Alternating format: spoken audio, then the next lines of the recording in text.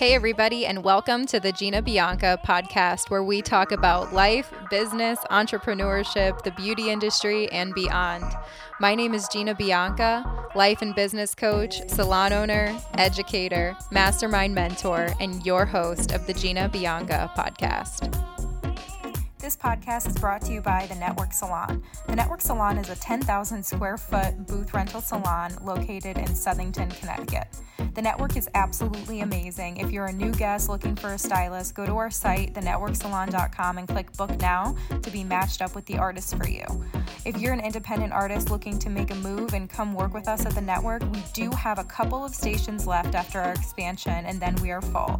We hope to meet you soon. Visit our website, thenetworksalon.com, and click Careers to download our Network Career PDF. We can't wait to see you soon and hope you have an amazing day. What is up, everybody, and welcome to the Gina Bianca podcast. Today, I'm interviewing another one of my mentors, Odette Scacco. She is amazing. She is one of the influences in my life, and she is the owner of Salon Odette in Middlebury, Connecticut. They've been open for 21 years. And Odette is a savage boss, employee-based salon owner. And the cream is rising to the top, everybody. And there are a lot of incredible salon owners, and Odette is one of them. And I'm just so excited to have this conversation with her. Number one, to catch up, because I haven't gotten to connect with her in a while, but to really share not only what it takes to be an incredible boss, leader, mentor in the salon, but just how she got here, maybe some challenges, and really just to introduce you to someone who has been a mentor for me. So Odette, welcome to the podcast. Thank you so much for being here. Thank you for having me. Very excited and nervous. Oh, you're going to be amazing. It's fine. You're the best. I want to just share how we know each other, just to give some context. So back in 2012 or something, I was opening GBH and I was like all over the place. And I don't know, maybe you remember, Odette, like how we actually met. Maybe it was Facebook, but like you were like literally like an angel over my shoulder, just like kind of like she would slide into my Facebook DMs and be like, "How's it going?" And I was like, "Thank you for asking. Actually, all of this is going on. What do I do?" And she was just like an angel for me, like just giving me advice for no reason. Like you didn't have to do that. And it's not even like you came to me too. Like you were always just very nice to me and very like non-competitive, because a lot of salon owners were very competitive with me and I did not have a lot of salon owner friends, and you were just kind of always there for me, and we had stayed in touch. And I remember I was like, I don't know what to do. I need systems. Like, what are systems? And she's like, "Oh, stop by the salon." And the first time we met in person, and I remember seeing Odette and I was like, Odette is goals, because she's beautiful. Like she's just like a boss. She has like that vibe. And she had this big binder of systems that she just handed it to me. And I was just like, what the fuck? I was just like, why? I was like, why? I was just like shook. And that's kind of how we know each other. And then over the past, I think like almost 10 years now, we've kind of just been like here and there checking in. And you're just like there for people. And I like never, I mean, I have that now, but back during that time, I really appreciated that. And it was really amazing for me to just have like that little like angel mentor, like that kind of was just like there, but wasn't like all up in my business, and who never seemed like competitive with me. And it was just a really awesome presence to have in my journey starting. So that's how we know each other. Do you remember how we met? Did something happen, or was it just Facebook? Well, I think we had a mutual friend. Was it Lindsay? Yes. Yes, right. Who I love. And yes. I believe you said, "Oh, I know Lindsay." And it sort of started, that way. And I do remember you coming. I think the book was My Lady, maybe, right? Yeah. And it was legit $1,000 for that manual, like years and years ago. And, it takes a lot to ask another person for help. So I admire someone saying, "Hey, can you help me?" And because you can ask 10 people, right? And you could either be the person that ignores, or you could have a hand in helping someone. And that is my nature. I am probably pretty helpful to a fault, but I do believe in people, and I do believe that people are put in people's lives. And I must have liked what I've seen, obviously coming out of you, and it's funny that you call me savage because you're a savage. You're a genius. Look at you now. And I do remember you sitting outside, leaned up against the car, young, tiny little thing. And you're like, I promise I'll bring it back. I'm going to go photocopy everything. And you know what? I look at it this way. If you never came back with it, it's okay too. It would be whatever it is. But, now you're writing those books. So I'm happy, that I had an impact and even for a minute, just a minute on someone, because I think that is what life is all about. Yeah. And it's amazing. Like, I think that doing things and expecting so much in return, sometimes we do things just to get something. And you were literally just like, hey, I'm here. And like, that to me was just like, I wasn't used to that. Like, someone always wants something, or it's like always like there's a motive. And like, that's basically how we know each other. And she was just like there. And we had connected and kept in touch. And, I was doing an interview with Danielle does hair. I always call her by her like Instagram government. And we were both talking about you. And I was like, oh my God, I have to have Odette come on because she made an impact on me. You made an impact on Danielle. And in the climate of today with being an employee-based salon owner, and anyone who follows me or listens to me for a long time knows my trials and tribulations with employee-based salon ownership. And I think that being an employee-based salon owner is an incredible gift. It's an incredible challenge, and it takes an incredible person. So I would just love to have you share your story, and you can go back as far as you want. I have people go back to like childhood or something. Like, you can go as far back as you want. You can start wherever you feel comfortable. And I would love to just have you tell your story, and I'd love to just chime in areas. And if I have any questions, like, I'd love to just give you the floor and just tell it to everybody. So thank you again, everyone, for being here and listening. And Odette, take it away. I'm just so excited to get to know you at a deeper level, like as friends. And I'm just so grateful we're recording and we could share it with so many people. Thank you so much. Well, I will give you the background that I think made me who I am as far as my work ethic, especially. I decide I'm a first generation American. So my parents are, off the boat from Portugal. English was my second language.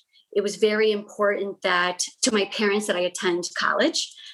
So when I decided to go to Kaner Tech, I did not go there for hair. I was such a tomboy. Every shop that I entered, I wanted to do auto mechanics, auto body, whatever, you name it. That's what I was going to do. That's what I was going to do. And then I probably decided on hair because I was a girl and maybe I got nervous. And you have to make a decision when you're, I think, a junior or maybe a sophomore. And I loved Kaner Tech, right? But who knows what they want to do at 17, 16, 15, 16, 17. But I, was accepted into the hair program. My father was beside himself. He said, I didn't come to this country so that you could stand all day long and cut hair. He didn't nag me too much about it. But he said, I want you to go to college. So he promised me a party if I graduated from college. So that definitely was, something that I wanted to do for him. And mostly because at the time I really wasn't sure that I would be doing hair the rest of my life. And even when in my senior year, I used to say to my teachers, I'm not going to be a hairdresser. This is just my trade, but I'm going to go to college. And, I guess looking back, I loved doing hair. I loved the competitions, but I didn't like I don't want to say I didn't like the program, but I was a visual. So I wasn't interested as much in the technical. I wanted to just go over to my mannequin, do it, and then, walk away, which used to drive my teachers crazy. While I was a senior, I went to work for a salon in Naugatuck, and I will, can I say his name? Am I allowed to say it? You can say whoever you want. Okay. Totally. Anybody you want to mention, please go for it. I'll mention it. His name was Frank DeLeo. And at the time during the 80s and 90s, he was a master cutter, award-winning, back when New York Hair Show used to have the awards. And I went to work for him as a receptionist. I used to get paid $5 an hour. And then I would clock out when I became a hairdresser and I would go cut hair, getting paid nothing but commission. So if I did one haircut for 7 hours, that's what it was, at the time. He was ahead of himself as far as systems and software. So I was lucky to be in a place where I wasn't at the typical stereotype of that time that sometimes hairdressers had. So I learned a lot on management and being a very good cutter. I actually started as a barber and then grew from there. So I could straight blade, I could do all of that. And what a savage. I can't do that. I didn't know that. Learn on balloons with the shaving cream, sometimes on a leg. Like he was savage, like you say, a hardcore Italian, hard to work for, but I appreciated everything that I learned there. When it was time for me to move on from there, I was then moving to Central Connecticut. I started at Naugatuck Valley Community College because, again, still didn't know what I wanted to do. NVCC. Yep. And it was great. Loved it. I went to work for someone named Robin, who owned a salon named La Moda, and she was in Waterbury. Fantastic. Definitely a different vibe working for a woman. I definitely got to see the more maternal side of having a woman, owner. I learned a lot, but I also learned some things that would maybe help me not do later as a business owner. When I decided to buy an existing salon, I had just gotten married. We had just finished building a home. My boss at the time, Robin, wanted to do a spa-like salon, and she was moving a little further away from my town. And it was just something that I didn't want to be a part of for some reason, probably because the vision was changing. And I'm not quite sure. I was actually very happy working for her financially. I can't complain. I made great money without the headaches. So, I can't complain. This salon went up for sale and the owner had passed away. And my father-in-law, who I loved, and we've lost since then, encouraged me, to go look at it. He cut out a little ad and he said, you have to go check it out. I looked in the window. I said, it's so ugly in there. I can't buy this place, but I knew I had to make a decision. So I just decided to buy it, obviously with my husband. I can't give him props because he was my hubby and he encouraged it all the way. And we decided to buy a salon where everyone had exited. So it was just turnkey, ready to go. So you didn't have the staff to deal with or retrain or re-interview or anything. It was just the salon, the furniture, and the bones. We had a 52-year-old woman, which at the time seemed so old because I was 24, but she did the little old ladies and I invited her to stay and she stayed for many years. So I invited her to stay and she was like the grandma of the group. The hardest part about opening at the time was having to tell my boss because I did love her and it wasn't personal. And, she was okay with it, not right away, but she was okay with it. One of the girls who used to work for us had left shortly before I told my boss. And so I didn't tell any clients where I was going. I didn't tell a single client that I was buying a salon. I didn't want any bad karma attached. I figured I was going to pay for my ads and just go from there, So my boss didn't find out from anyone. She found out from me. I told her, I gave her a little notice. I didn't finish out my notice. She didn't want me to stay, which, I get it now. It was okay, whatever. I then, bought it, opened it, and one of the girls who's still with me 21 years later, who had left that salon, called me up and said, okay, what do you have a spot for me? And I literally said to her, listen, I have no idea what I'm doing. Zero idea. So this could go either way. You're more than welcome to come and give me a try. And I was speaking generally. What there were no systems, right? The manual came later. She came to work. I hired another girl shortly, like a few days after that. I hired my cousin to answer the phones, who became a hairdresser for me. And I said, let's do this, right? I ran my ad and the clients started finding us.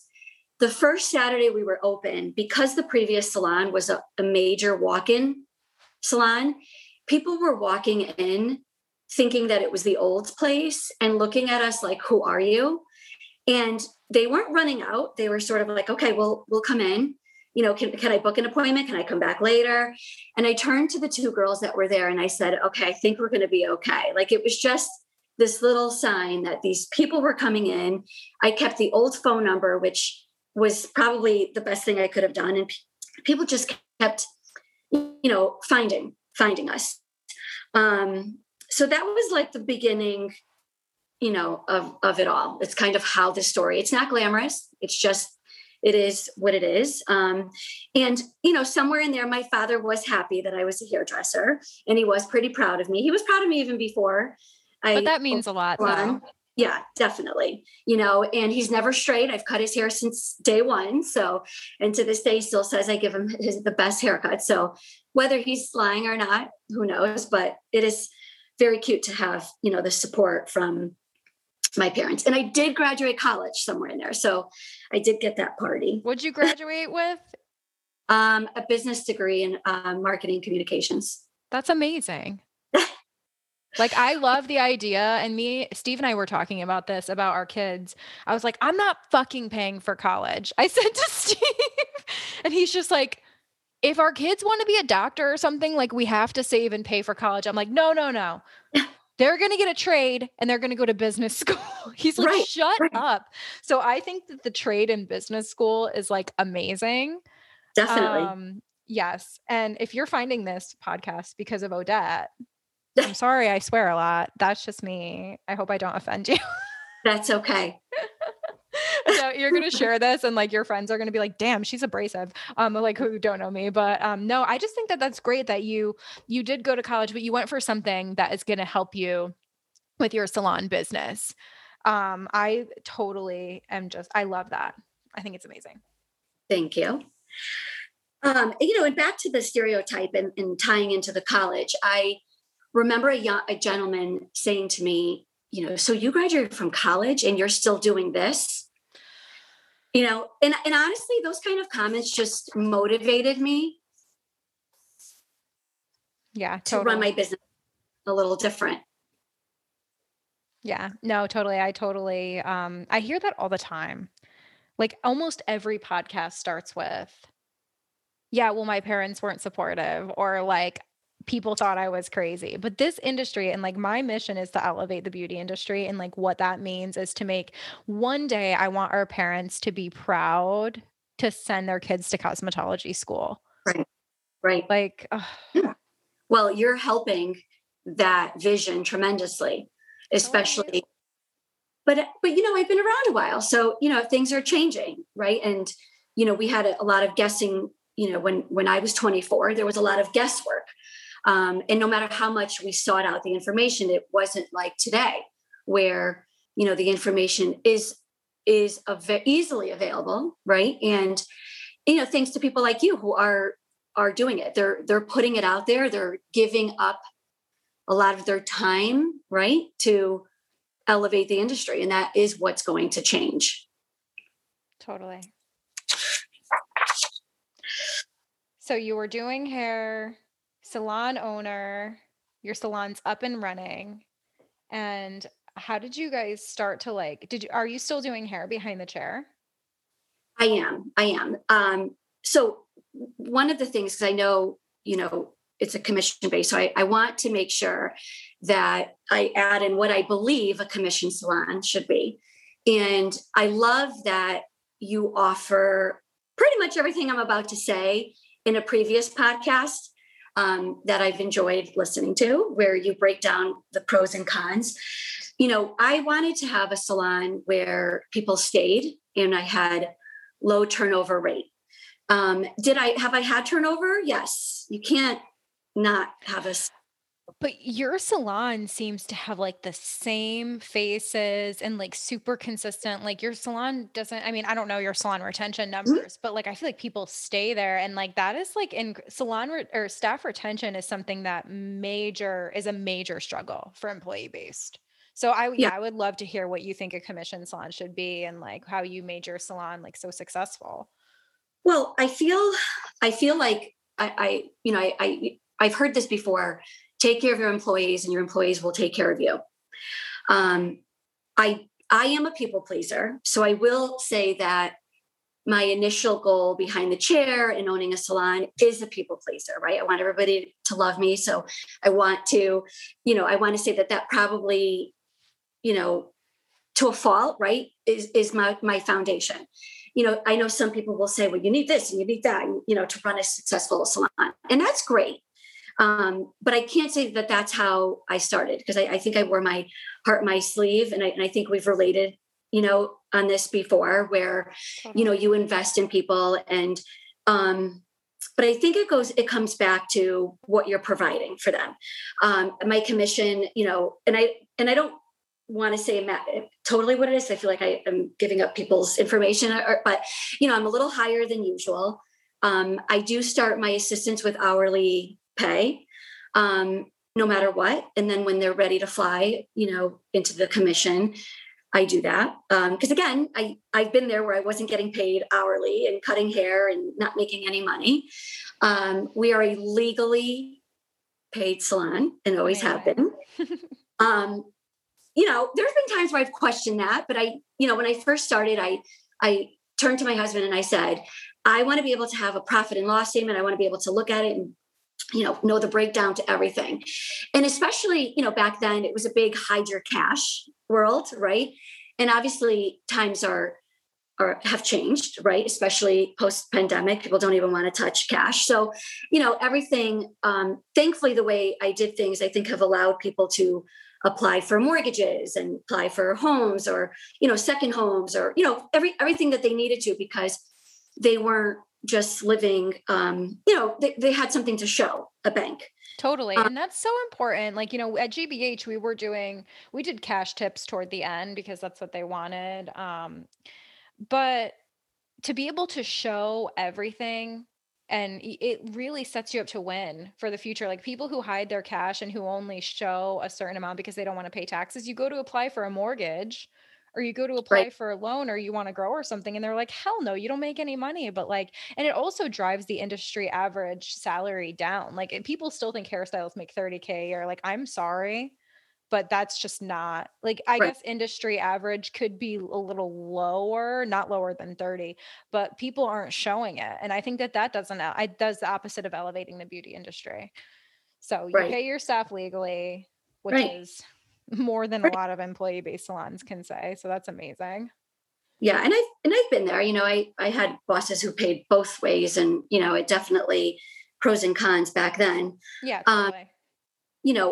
I wanted to provide, and I don't have a non compete, but I have a policy, right? Because I believe in some sort of structure. I do offer vacation pay or maternity leave, some maternity leave pay, whatever you want to call it, because I wanted people to know that if they needed the time off, or if they needed maternity leave, that they would have some sort of a paycheck coming in. And it's not just the same for everybody. It's based on your productivity, the years you've spent in the salon. So with time and productivity came perks, right? Because it's very easy to be in a certain tier, and then the badasses, like we call them, will always elevate and earn more and deserve more, right? But there are, like me, 10 years into owning a salon, I became a mother. So I understood, my full-time girls, especially this year, I have two full-time girls who are now part-time, because they've got new babies, and, they're not in daycare, and families are helping, and, so they're doing the best they can, but they continue with, earning the perks because of, their dedication. With that, we have, an IRA, I guess you could call it, a retirement fund. We have assistants, like you've said before, assistants cost money, you know. Um, But, I have girls who double book sometimes, and then half the time they don't. So we're still doing a little bit of both, and the girls have a lot of independence. So no one makes them double book. They know where they can, they know when they can't. If they don't feel like it, they don't have to, so there's independence there. But it wasn't always that way. I will say, coming out of the COVID or coming back into the new world, it definitely changes, the mood and the vibe a little bit, so we're kind of reassessing some of the booking too. Yeah, I mean, it has to change and things have to evolve, you know? So, how do you like when talking about like your salon and being a commission-based salon and having your stylist stay busy and productive, like how would you say like you motivate them or continue to like push that outcome of being a productive stylist? Like, do you do a lot of marketing for them? Do you have like a referral program? Like, how do you get your stylist to like stay busy? And if you have a new stylist, like how does that look? Because I'm sure you've got stylists there 21 years who have been killing it forever. And they've got their Yeah. clientele and everything. But like starting out, if I were to come work for you and you were mentoring me and coaching me, like how would that look for me? Well, I've seen two types of assistants come in. I've seen the type that thinks they're going to cut hair that week, right? They're just going to pick up a scissor and they're going to start immediately. And I don't mean the seasoned new hair, like a seasoned new person. I mean someone straight out of school. I've seen them sort of want to jump right into it. And then I've seen people who are, sort of still nervous. So they definitely start as an assistant. I mean, a true sweeping, shampooing, applying glazes, which then becomes blow drying, then becomes color applications. We use Goldwell predominantly. So learning the Goldwell line, whether they're going to classes or we're teaching them in the salon, it is a must. Every so often I will have quiet classes. Sometimes I work with one-on-one. I used to have a ton more of one-on-one training, but now, and I have to acknowledge this, I feel like we're in a strange yet beautiful time. I find that, someone, I have a girl, I'll just say who she is. Her name is Gabby, right? She's great. Like she is buying her Instagram videos, she's going online, she's signing up for this.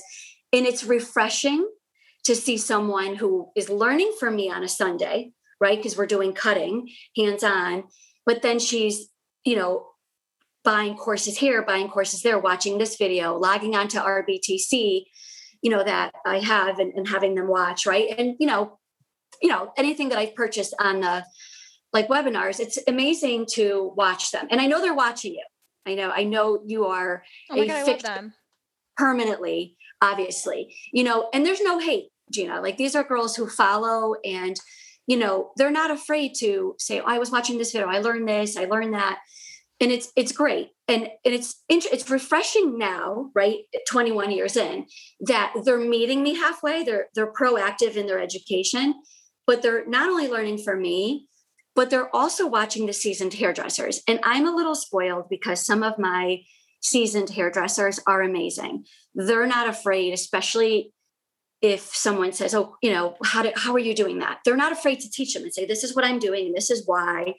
They respond well to that, so it's not just me. I can't take full credit. I think the culture has become a way that even the clients know it's a learning salon also in the beginning, and they're okay with that. Like if you do get a newbie and something's not quite right, they know and they feel comfortable, especially based on our emails and the things that they get in-house, right, from our software, that if they're not happy, hey, let us know, we'll fix it, we'll adjust it. So there's a lot of behind the scenes that happens, and I can't take full credit. You also have a trusted brand. Like being around for 21 years, like I'm sure there's a lot of trial and error that goes into like, okay, like for me at GBH, we had like 5 new people start at once. So the training, we would train all at once because I was so sick of training one person. They're there for 6 months and then they decide like, oh, they don't want to work hard. Like that's Right. the thing. Everybody wants all the perks and benefits, but then they realize like, oh, you have to work to get that. And then they're just like, nah. And then they go through the whole training. And it is so incredibly expensive to train people. Like Right. just the time it takes out of your schedule when you could be making bread. Like it takes so much time just to train somebody. And then to have your staff train people when they could be making money. And then to pay that person to train. For me at GBH, I was really like, you know what? I'm sick of paying people to learn from me. I want people to pay to learn from me. And I was just like, I'm just not at the place in my career where like I can mentally take this anymore because I was just like, I'm done giving. But I also had no boundaries. Right. Was a salon owner 23 years old, and like you know me, Odette, that I'm like such a go-getter. Like being a salon owner, like check it off the list and I'm on to the next thing. And I didn't stay. And like one thing I learned in my journey, I'm 29. One thing I've learned so far in my journey that I think has been one of the most valuable business things is you have to focus on the business that you have, Mm-hmm. and you'll lose it by focusing on the business that you want. Right. Like for me, my focus and attention is so powerful, and I'll move on to the next thing before the first thing is just right. It's like that Right. shiny object syndrome.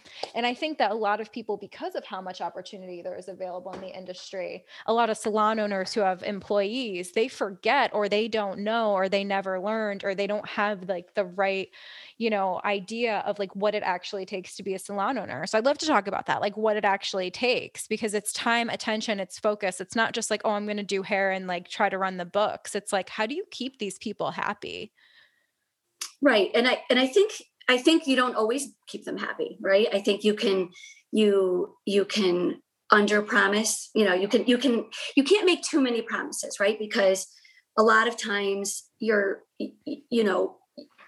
want to be the best leader, right? You want to be a perfect leader, but it's not always going to happen, right? We wear our heart on our sleeves. You're training 5 people, 3 of them leave, right? And it emotionally sets you back, right? It kind of, Well, that's why I did 5 people at once, because I was yeah, like, 3 of them are going to leave. And you know how right, many lasted? 1. right. But that's also when you were a little younger, Oh right? yeah, I was pretty, and I'm still like I'm still with employees. Like I'm very blunt and very like keep up with me. You know what I mean? And it's terrifying for some people. Like I'm not easy to work for, and I don't think I ever will be. But then again, like I having a conversation with one of my girls, I was just like, if I'm going to have you working with me, I want you to go past me. Right. You want them to show you. I literally will joke around and say to clients, my hairdressers, I want you to steal my clients. If my client is in your chair, you better kill it.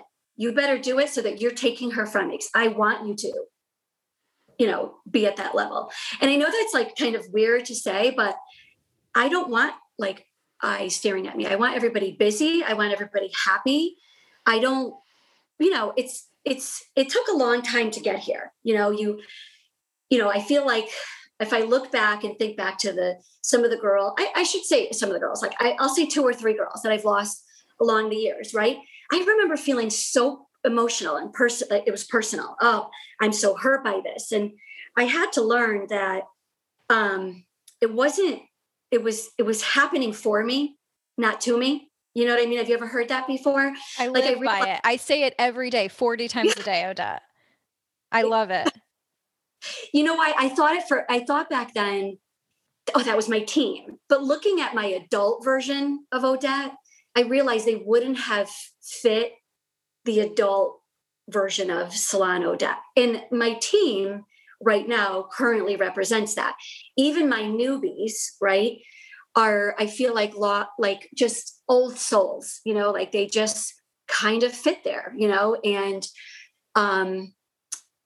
I could be blunt. I could have high expectations, but I do show up. And that's one thing is if you're a business owner, no matter what that is, whether that's rental, whether that's suite owner, whatever it is, you have to show up. If you're not showing up, it rubs off, and we saw that even coming out of the pandemic, right? Coming out of, whatever lockdown, I guess we're still in the pandemic, but, I had to put my game face on, right? And, go do it so that others could feel ready to do it too.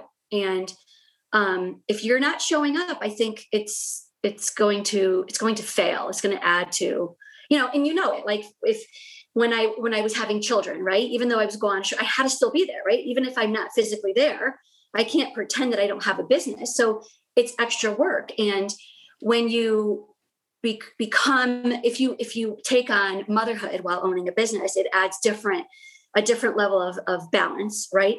And it's difficult, it's hard. Yeah, I'm writing stuff down over here. And I would love to stop and talk about showing up. Like, what is showing up? Because I wrote down a few things. Like, I wrote down for showing up. And I love that you said, like, you have to show up, because if you expect other people to be there and you have that high expectation and that high standard, like for me, I have that high expectation and high standard in everything.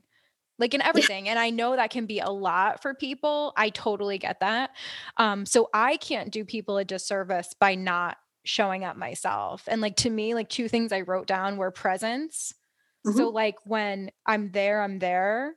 And when I'm teaching them, I'm engaged with them and I'm like there for them, even if it's not like in person 24/7, but they know they can call me, and that trust between one and the other to say, like, you can call me, like, you can call on me. I'm here for you, Right. and being Right. present in that relationship. And then the other thing I wrote down was being in a healthy state. So by putting Mm-hmm. myself first, my physical, mental, emotional, and spiritual health, I'm a very spiritual person. I know that you and I like have like connection, like Yeah. connected, like, on other things, like just like kind of knowing that like, the right people will come into your life. And, that's that healthy state of being like, I'm going to show up here, not a toxic human being. Right. And I Right. love that you said, like, going back even a couple minutes ago when you were saying, like, when you were first starting with your salon ownership, you were just like, I don't know what I'm doing. Right. Like, I like to show up with my team, like, very real, to be like, Mm-hmm. you know, I'm not perfect, and like making amends right away. Like, I was venting to one of my artists the other day about like a bunch of shit that had nothing to do with her. It was all about the salon. It was all about this bullshit that like I stopped and I was just like, Alexandra, I'm so sorry. I was like, I should not be venting to you about this. And like, I'm a human. Please excuse my defects. Like, I'm so sorry that I like just dumped on you. Like, you don't deserve that. And she's like, no, I'm always here for you. And I was like, yeah, but like, that's kind of like a boundary thing I'm working on. And I'm a human being. And I'm so sorry that like, you don't deserve to like, you have that like thrown into your day. I hate giving my stylist the stress of the owner. Like, I feel like if you're going to put the stress of the owner on your stylist, why would they not just go be an owner? I feel like that's how a lot of Right. people lose their team, is they put so much stress on them that has nothing to do with them, and they don't get paid enough to deal with the stress and trials and tribulations of being an owner. Right. And I think you're going to have two kinds of people. I think you're going to have the person who's like, oh, Gina, she's being so dramatic. Oh, Dad, she's so dramatic. She got that right. And then you're going to have the other extreme, right? Where they're going to look at you and they're going to say, okay, I can tell she's in a moment, right? And because you've shared before how you're feeling, that one person, right? Because you know who they are, they're going to come help you pull back out of it, right? They're going to be there for you. And you know what? Opening yourself up and being vulnerable is worth it, to make that one connection. Because you're not, you're going to have different seasons of your life, right? There was the 10 years before I had kids, there, the beginning when you start to have kids, right? When your business could be thriving, your personal life is a shit show, right? And then your personal life could be thriving, and then it's different seasons, and you have to allow yourself grace, and you have to allow your stylist grace too. And I've now come out of a 10-year window where I was having the kids and they're a little older now, but you see your staff going through that, and so you have to make yourself relatable. When they say to you, I can't work days now, it's going to be nights and Saturdays and Sundays, right? Of course, everything is always a place of yes. Now it's a place of, you know, offering advice because I've already been there. Mm-hmm. I You're like their used to, mentor. You're their mentor and their role model. Like, you've been through it. and I hate to tie it into someone on social media, but I feel like I have to. I used to follow this artist, and I was a big geek, right? And she's based in Connecticut. Loved her, obsessed, right?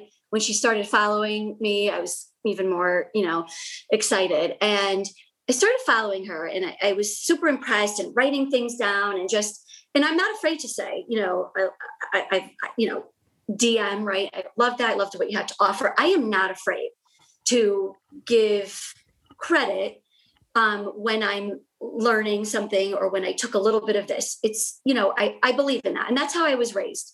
But I remember when she dropped this bombshell and she admitted that she had not been actually cutting hair behind the chair for almost a year. And I remember being pissed. You know, I know that sounds awful, but I was kind of angry because I was setting these expectations, right, of how my life should be as a mom, and I should be doing this and I should be doing that. And then I said, oh my God, I love hair and I love putting my hands in hair and I love being attached to the client. Am I doing 60 hours like I was 20 years ago, even 15 years? Not. But I remember being, you know, super disappointed because I was looking to someone on Instagram that, and not wanting to copy, but trying to get my balance and realizing, you know what, I couldn't, that wasn't like the Bible, you know? And I realized, you know what, I can't look to that. I can only look to what I have in our bubble. And I can only speak to that, not this person who suddenly said, well, I haven't been cutting hair. We became unrelatable at that moment. You know, I can totally so that's relate how to I that. feel. Sorry, you cut out. I didn't mean to interrupt you. No, go for it. Like, I can totally relate to that. And Instagram is so weird. I got where I am today. I've got 200 and something thousand Instagram followers, right? And people are just like, "Oh my God, you're famous." And I'm like, like, you know, like, it's just me, you know? But like, the thing is though, I worked for 10 years being consistent and doing Instagram as a full-time job. There has not been a time in 10 years that I haven't been doing 20, 30, 40 hours a week. It changes, but most of the time between 30 and 40 hours additional to my business, marketing on Instagram. Like, I love marketing. It's one of my favorite passions. Like, I love to market. And I love to sell myself. You're a marketing genius. Oh, thank you. I love you. But like, I literally thank you for saying that, because I do feel like I've built an incredible brand and reputation, but like, it's not an accident. You know what I mean? It's not like I got like a lucky break and I had all of these big brands posting me and shit like that. It was literally strategy. Like, I used a very specific strategy to get where I am. And then I built a core audience of the right people. And then I gave them what they wanted over and over and over. They want this. That's all they got. And then, oh, you want this? This is what you got.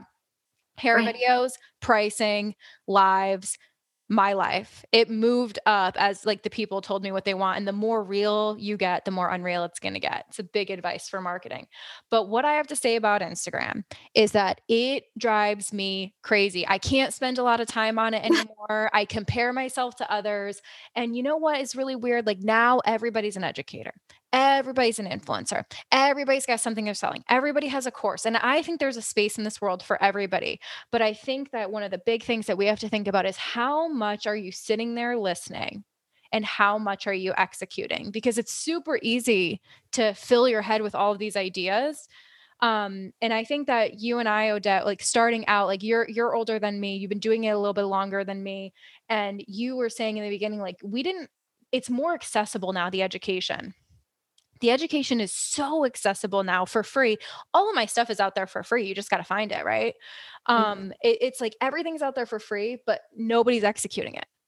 Like, some people are, but they're not spending the time to actually, like, they didn't have to work so hard to get it, so that they're not going to be like, oh my God, I took this $5,000 business class. Let me stop everything, focus on this amazing business class, and implement and implement and implement and implement. And like, for me as an educator and coach, like, just as a salon owner and as a stylist perspective, like how you were saying, like, you were let down by that person because you were kind of comparing, or, you know, and I do that a lot. Like, for me, I feel the same way, because I'll look at what someone else is doing. I'm like, should I be doing that? I got to turn it off. I have to turn it off. I'm like, oh my God, this person is doing this. I can do that. Okay, let me think of how I can do that. And then I've got like my mental real estate taken up. Like, you only have so much bandwidth to even know so many people. So like, for me, I had to set a boundary with it. And, you know, really how you said, like, I got to focus in my own bubble, like stay in your lane and find people you relate to and everything. But it's really scheduling time to be on your phone and not using it as something that you're constantly relied upon. But I can totally relate. You know, I've been let down by a lot of people too, because, and I had 3 amazing conversations today. One with you, one with this girl, Farhana Baliaz. She's on Instagram and I've been following her, and we finally got to talk like face to Mhm. face. It was like we talked face to face, and it was just like, she's really cool. And then I got to talk to Britt Ziva today. 3 incredibly strong women who I am not competing with, who we can be open and honest with each other and have a real relationship and be there for one another and support each other and elevate each other.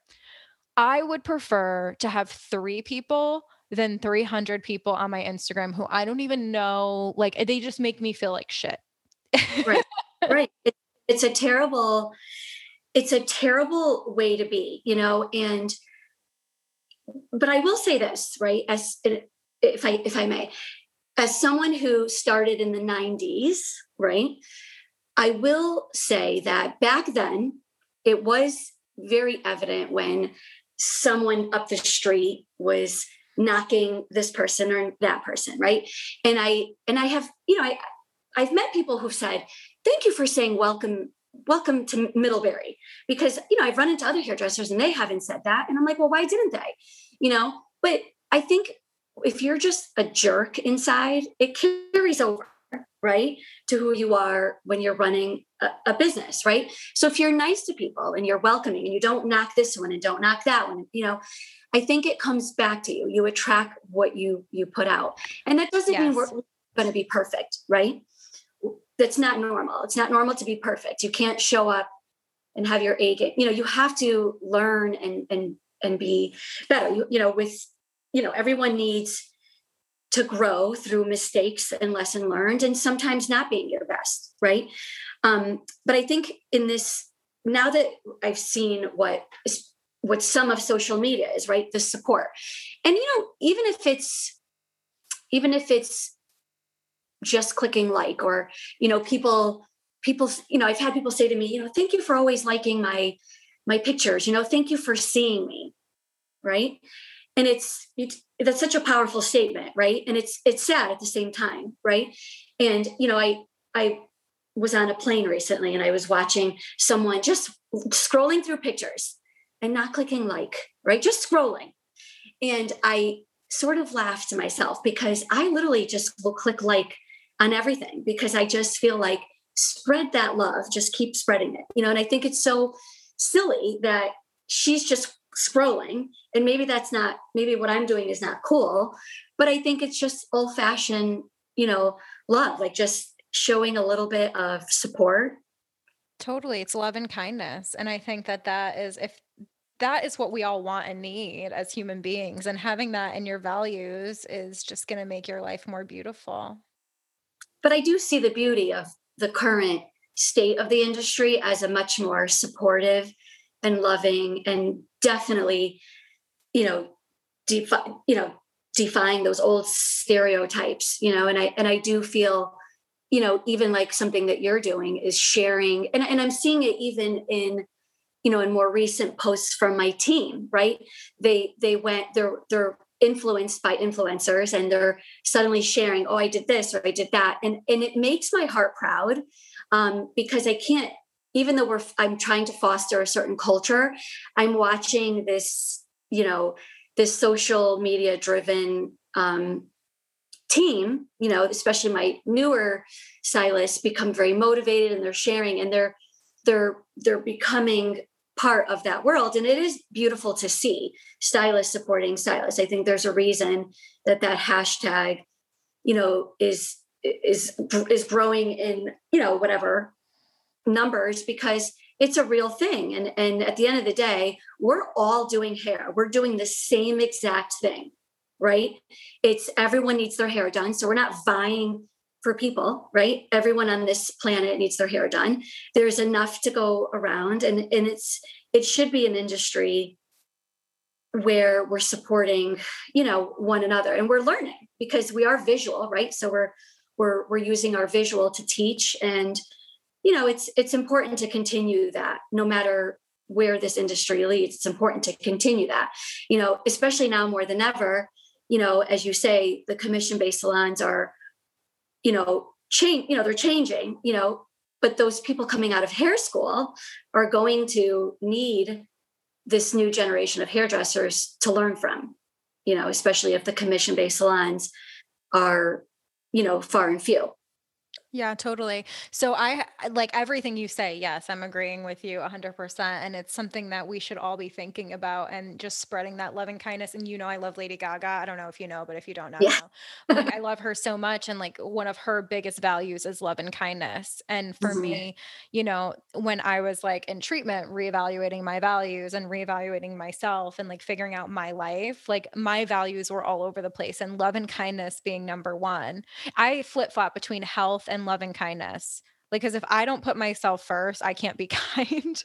But then again, Right. like, No, you can't. If your health isn't intact, you can't yeah, expect to give and receive you the just other. can't, like, you can't pour from an empty cup. Like, I know that that's like a common saying, but it's true. Like, you can't, like, I always had like making an impact or like growth as number one. But if that comes before you, like, it doesn't matter if you're dead. You know Right. what I mean? Like you can't have Right. this impact if you're dead, And Right. I always say like without me, I'm not here. So like I have to put myself first and that's how I can set those boundaries. And it's really hard. And I still say yes. I booked a 5:30 tonight. Color on a Tuesday. I already said yes to my girl Kim or my girl Yeah. Nicole. I was like, okay, I'll do your hair at 5:30 on a 5 on a Tuesday. And I booked a 5:30 and I'm just like, who else wants to come in? Cause I'm just like, but anyways, having love and kindness and health at the number one and really putting yourself first, being kind and leading out of love, I think for our industry in general, I think that that's beautiful advice, Odette. And I have one topic I want to talk about because it keeps coming up as we're talking. And I want to just point it out blatantly because I Uh, think that, and then I have like 3 questions that I okay. want to ask you. The first thing I want to talk about is it is clear to me you're a successful salon owner. You have had an impact on me. You have people in your salon who stay. Many salon owners don't have that and they don't know what they're doing wrong. And, I think that something that you've shared multiple times in different ways through this conversation is you have an abundance mindset. It's obvious. Like you have an abundance mindset. You've said multiple times like different phrases and I can't quote them exactly and I don't want to say random words. But what does abundance mindset mean to you? Because it seems like you are just open to what's coming to you. There's enough for everyone. Like you said, stylist supporting stylist, like everybody needs their hand on. There is enough for everybody. And I just feel like that speaking with you for the past hour or so, it's like that is just a clear thing that makes Odette is the abundance. And you're not in that scarcity, me mindset. You're in abundance mindset. Even 10 years ago for me, you weren't clutching that book saying, I hope she fails. You were like, here. Yeah. And that changed my life and that elevated the beauty industry. And that is like an amazing thing. So let's talk about abundance mindset. I feel like that kind of makes me want to cry a little bit. It's amazing. Well, I feel I I feel blessed to, and maybe, maybe it's something that I grew up with, I feel like, I definitely learned that as a struggling first generation American, watching my parents go from having nothing and not speaking the language to having, plentiful, but also giving back. I watched that. I watched my parents, even, and I have to say quietly, giving back and helping others. And I feel like that was part of my core, And you say quietly giving back, like they're not giving a sandwich to a homeless person and filming it and putting it on Instagram. No. Yeah, that's something like quietly, not everybody needs to know. Yeah. Yep. I And just wanted to throw that in. Sorry, Odette. It's just very no, like, I think it's important, that everyone, the whole saying, your character is what is who you are when no one's looking, and I think that's really important. And title of the podcast. Thank you for the title of the podcast. Yeah. I'm always trying to find it. I think it's important. I think I've had plenty of moments, and I will say this truthfully, in running a business, right, where over the years, there are things that I could have done selfishly and taken care of me first. And I can think of years where it felt like I should have, right? Maybe, when I was working a little less, when I was pregnant or having a baby. And then, there were certain years where I probably could have been a little more selfish with, but it's just not who I am, and my husband will tell you that, like when we sit down and do finances, he will, when COVID was hitting, right. And I'll give you this example. And I was worried the girls were not getting unemployment, right. I was forcing my husband, we have to apply for this PPP. We have to do this. The girls have to get paid. I was very worried about that. And they know it. And I know they know it,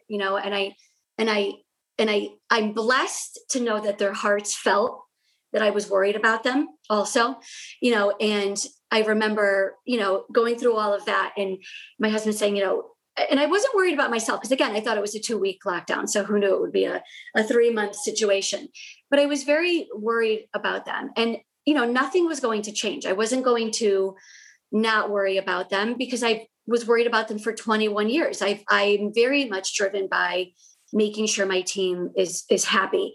And I do feel that my giving back, I felt them giving back, and this is, and I speak as a team. I feel that when they feel my appreciation and they know I'm a big baby. Like I cry at things, like I'm very emotional. They know I love to help people. They know it. And sometimes they'll tease me and say, don't go there, don't go doing that. They'll hear that I'm about to do something crazy, like giving back, but that's in my nature. I feel like it's a ripple effect. I feel like even when I started the salon, it was important that I gave back, and as a team, we did breast cancer stuff. I know you've done many things and continued to do so over the years and still did, even during the pandemic. You were doing the railroad thing, the Operation Underground Railroad. Yeah. Right. And I was like, oh my God, I love that organization. So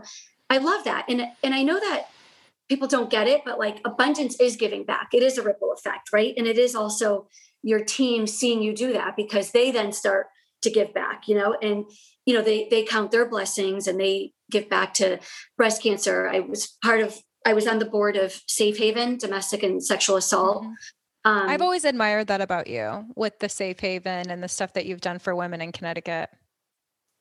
I didn't set out to go on the board. I didn't set out to be on a board. In fact, when I joined it, I wasn't quite sure what I was doing there. Someone suggested I join it. And then I realized, there's a lot of people that have different kinds of like PTSD, whether that's, verbal trauma, all kinds of things fall under that category.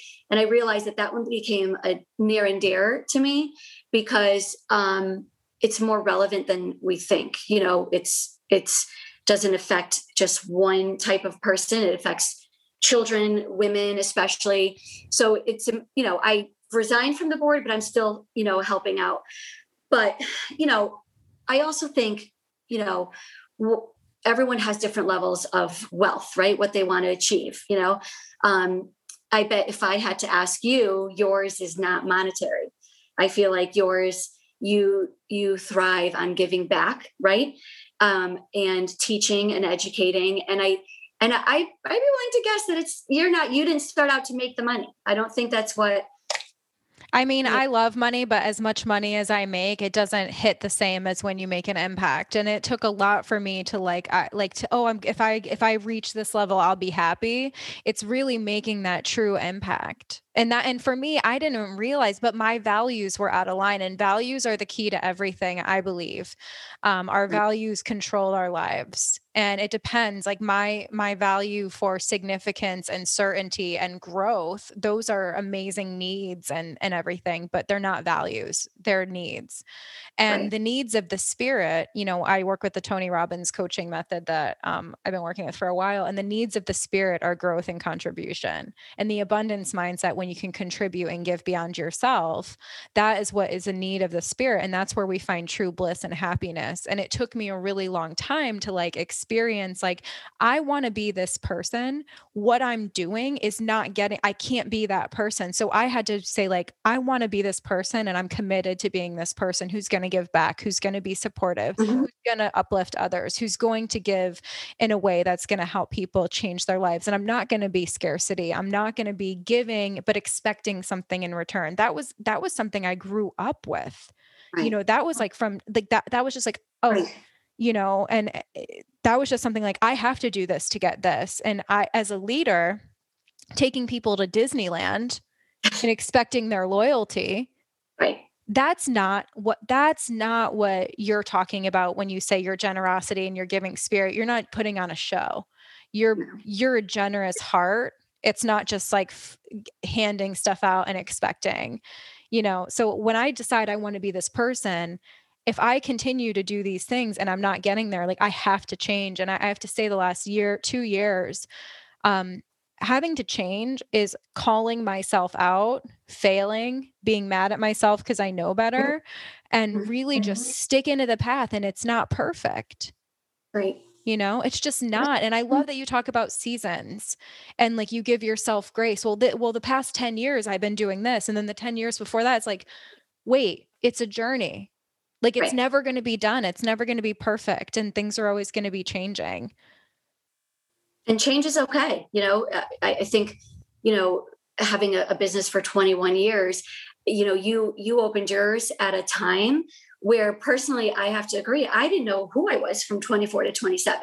I had no idea what I was doing either. Like I knew, but I didn't have the emotional regulation and the boundaries to lead. And so you took on quite a weight, right? And you wore your heart on your sleeve. And, you know, with that came hurt, right? And you think loyalty and all of that. But you know what? You own it, right? And again, different seasons, right? You're in one season now. I could talk to you in 5 years. You'll be in a different mindset. You could talk to me in a year and we could be having a completely different conversation. But, you know, especially listening to podcasts, right? My favorite thing is listening to podcasts. And I'll be honest, Gina, the minute you asked me to be on, I was like, I better do my homework and listen to your podcast because I follow a lot of people that I love and they're not hair related. I feel like sometimes I need to take a break from the hair because I am in a different mindset, right? I'm a mom, right? And I'm not a perfect mom, and that's okay. You know, I'm a wife and I'm not a perfect wife, and that's okay. And I'm not a perfect owner. And I don't look at anyone like in my salon that they need to be perfect, right? You know, I believe in offering grace and giving grace, you know. So, you know, different seasons and different times in your life, you know, I feel like you know, I'm in a good place, right?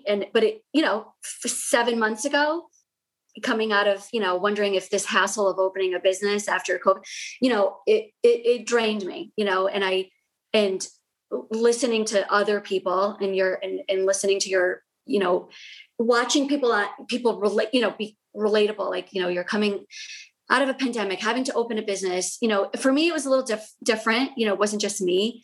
I had to have 13 people be on board with coming back. And thankfully they were, and they were ready. And, you know, it was not great, you know, like the shutdown. It was not great. At the end of the day, I still love hair. I love putting my hands in hair. I will always cut hair no matter where life takes me. You know, I knew when we reopened and I put my hands into someone's hair, I almost started crying. Yeah. You know, I could sense the emotion. It's like, it's an emotional thing. You know, so if you asked me 8 months ago, like, would I be in a better mindset? I have to be honest. I feel like in the last, you know, 4 months, I'm coming out of that, you know, rug pulled out from you. You know, 27 years of cutting hair and someone telling you can't cut hair is a big deal, you know? Yeah. And it was a horrible year. I talked to my accountant this morning. He's like, yeah, 2020 was a bad year for you. And I'm just like, me and everybody else. It just, you know what, Control Alt Delete. But we all learned so much. And I'm glad I caught you for this podcast at a better time too, because, you know, I feel like this conversation has just been like amazing. And I think that salon owners feel more lonely than not. And I really think that having salon owner friends and putting yourself out there and really trying to align yourself with people who understand and who you not only look up to, but somebody who's like doing it and who's not perfect and not putting on a show. No, you know, no show. Yeah. Yeah. I think you're amazing, Odette. And I just want to close out our brilliant episode, because this is just beautiful, with 3 questions that I just kind of was like jotting down. I wrote abundance mindset and I wrote letting go. I feel like that's a huge part of it. It's just like letting go of the outcome. And if in just accepting that nothing is permanent, like we kind of were talking about that earlier. But the three questions I have, what advice would you give to a new stylist coming in? Like, what advice would you give to a new stylist in this day and age?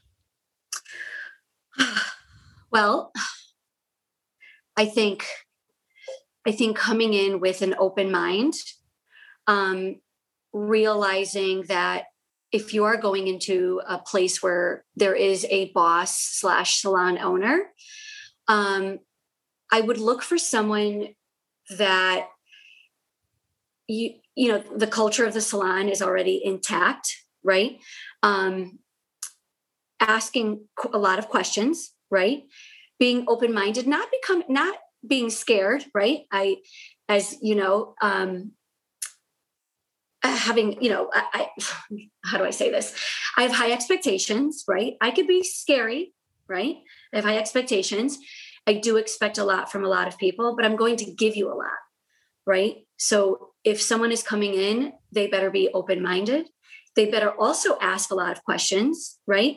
And if the owner doesn't have things that, you know, to offer and they're not in a good place, I think it's probably not going to be a good fit. If they're just, if they're 20 years in and they're still winging it, probably not a good idea, right? But if they have a system in place and they have a lot to offer, especially as a newbie, and, you know, because you don't want to go into a place that doesn't have things to offer. You want to have something to stand on, you know, hourly, as you say in your previous podcast, training, you know, all of the things, and a good team, because you want to be, especially as a new person, you want to be okay with the culture of the salon, especially if you are young, because it could be scary if it's not a non-toxic place, you know. So I think as a newbie, open mind, ask a lot of questions, follow them, interview the boss too, interview the owner. I love that. I love when people ask questions. I think it shows that that person has also a game plan and, you know, who they are intact. I love it. I love that. Another question I had, advice for a new salon owner. Don't borrow the manual from Odette because it's old now. Definitely, you know, reach out to other salon owners like you did. Definitely, I think someone like you who has, you know, the available tools, definitely invest in that for sure. You know, attend courses, right? There's lots of management courses available, but also just reaching out and asking someone, have a game plan, you know, even if it means Post-it notes, even if it means, you know, a board on the wall, have a plan of how you're going to conduct and adjust as you go. Learn from it, adjust it biannually, yearly. You know, I didn't have a policy in place the first year. It probably took 5 years, you know, and things changed. You know, what was okay the first 10 years was not okay. You know, definitely don't ignore the warning signs when you hire a team member. That is not great. And definitely cultivate a good team to attract more and more. And you know what? If you lose someone, it's not personal. You know, it's not always personal. Especially if you are putting your best out there, it's not always personal. And let go and continue on. And that means training. You have to put the work in. You have to have new people ready. And, you know, because things will happen, people will leave, and, you know, they're allowed to fly also. Love that. And now my last question for you is, what advice would you give for a seasoned salon owner who's burnt out and at the end of their rope? Reassess, because you don't want that rubbing off on your other hairdressers, you know, and if that means changing your business model, you know what, you figure out, do you love hair? Do you not want to be a salon owner? You know, maybe sell the salon to someone in the salon who owns it, you know, reassess, reevaluate, figure out what's happening, take a break, you know, take a vacation, you know, especially this year, I say to the girls, like, or take, you know, they're like, I need to take a vacation. I'm like, take the vacation, you know, and burnt out could have a lot of different meanings. Sometimes it could mean they're done owning a salon, hire a manager, sell it, become a chair rental. You have to assess where you're at. Sometimes it means less clients. Sometimes it means less clients charging more, less days doing more. A full reevaluation has to happen. And sometimes it's not just hair podcasts or hair books. It's just, where they at in life. They could be emotionally tired and it's coming into the workplace. Totally. That's great advice, Odette. This has just been an amazing time to catch up. And I'm so grateful for your time. And I always will look up to you as a mentor. I think that, what you're doing is amazing. And your salon has like the best reputation in Connecticut, employee base. Like you guys are amazing. You've been around forever and your people are always the same. You know what I mean? People there, like consistency. I think that that's huge. And that's something that a lot of salon owners look up to and want. Like we all want our staff to stay and we all want to give them what they need to be a part of our team for forever, but nothing's permanent, but it's just like a really great, example that you set, and you're a great role model. And I thank you for being there for me, when you didn't have to be. And when, it was just kindness of your heart. And I think that that's just who you are. And I'm grateful to know you. And I'd love for you to share with everybody any final thoughts you have and then where to find you and how to reach out. Well, you can find me Salon Odette. That's my Instagram. I am happy to help anyone. Just reach out. I'm happy to give you my number, my email, talk, FaceTime. I'm happy to help at any given time. But I have to be honest, thank you for allowing me to tell my story as someone who has been around a while and making me still feel kind of cool. You're cool. I love you. Because, I am 40 something. So it is kind of cool to still be seen, I see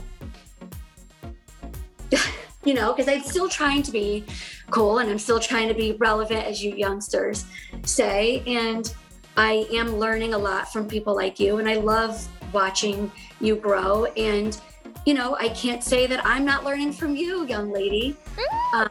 So I can't wait to watch you, to see where you're going. And I have always said that girl is a marketing genius. And you know what? You give a lot of yourself and you are relatable. So stay that way because it's working. Will do. I hope I can honor all of my mentors because I wouldn't be the person I am if it weren't for the people who believed in me and who saw me. So I'm really grateful for you, Odette. Thank you so much for coming on. Thank you everyone for listening. Please reach out to her and I hope y'all have an amazing day. The Gina Bianca podcast is brought to you by the Network Mastermind. Mastermind is a group of industry professionals passionate about education, growth, and community.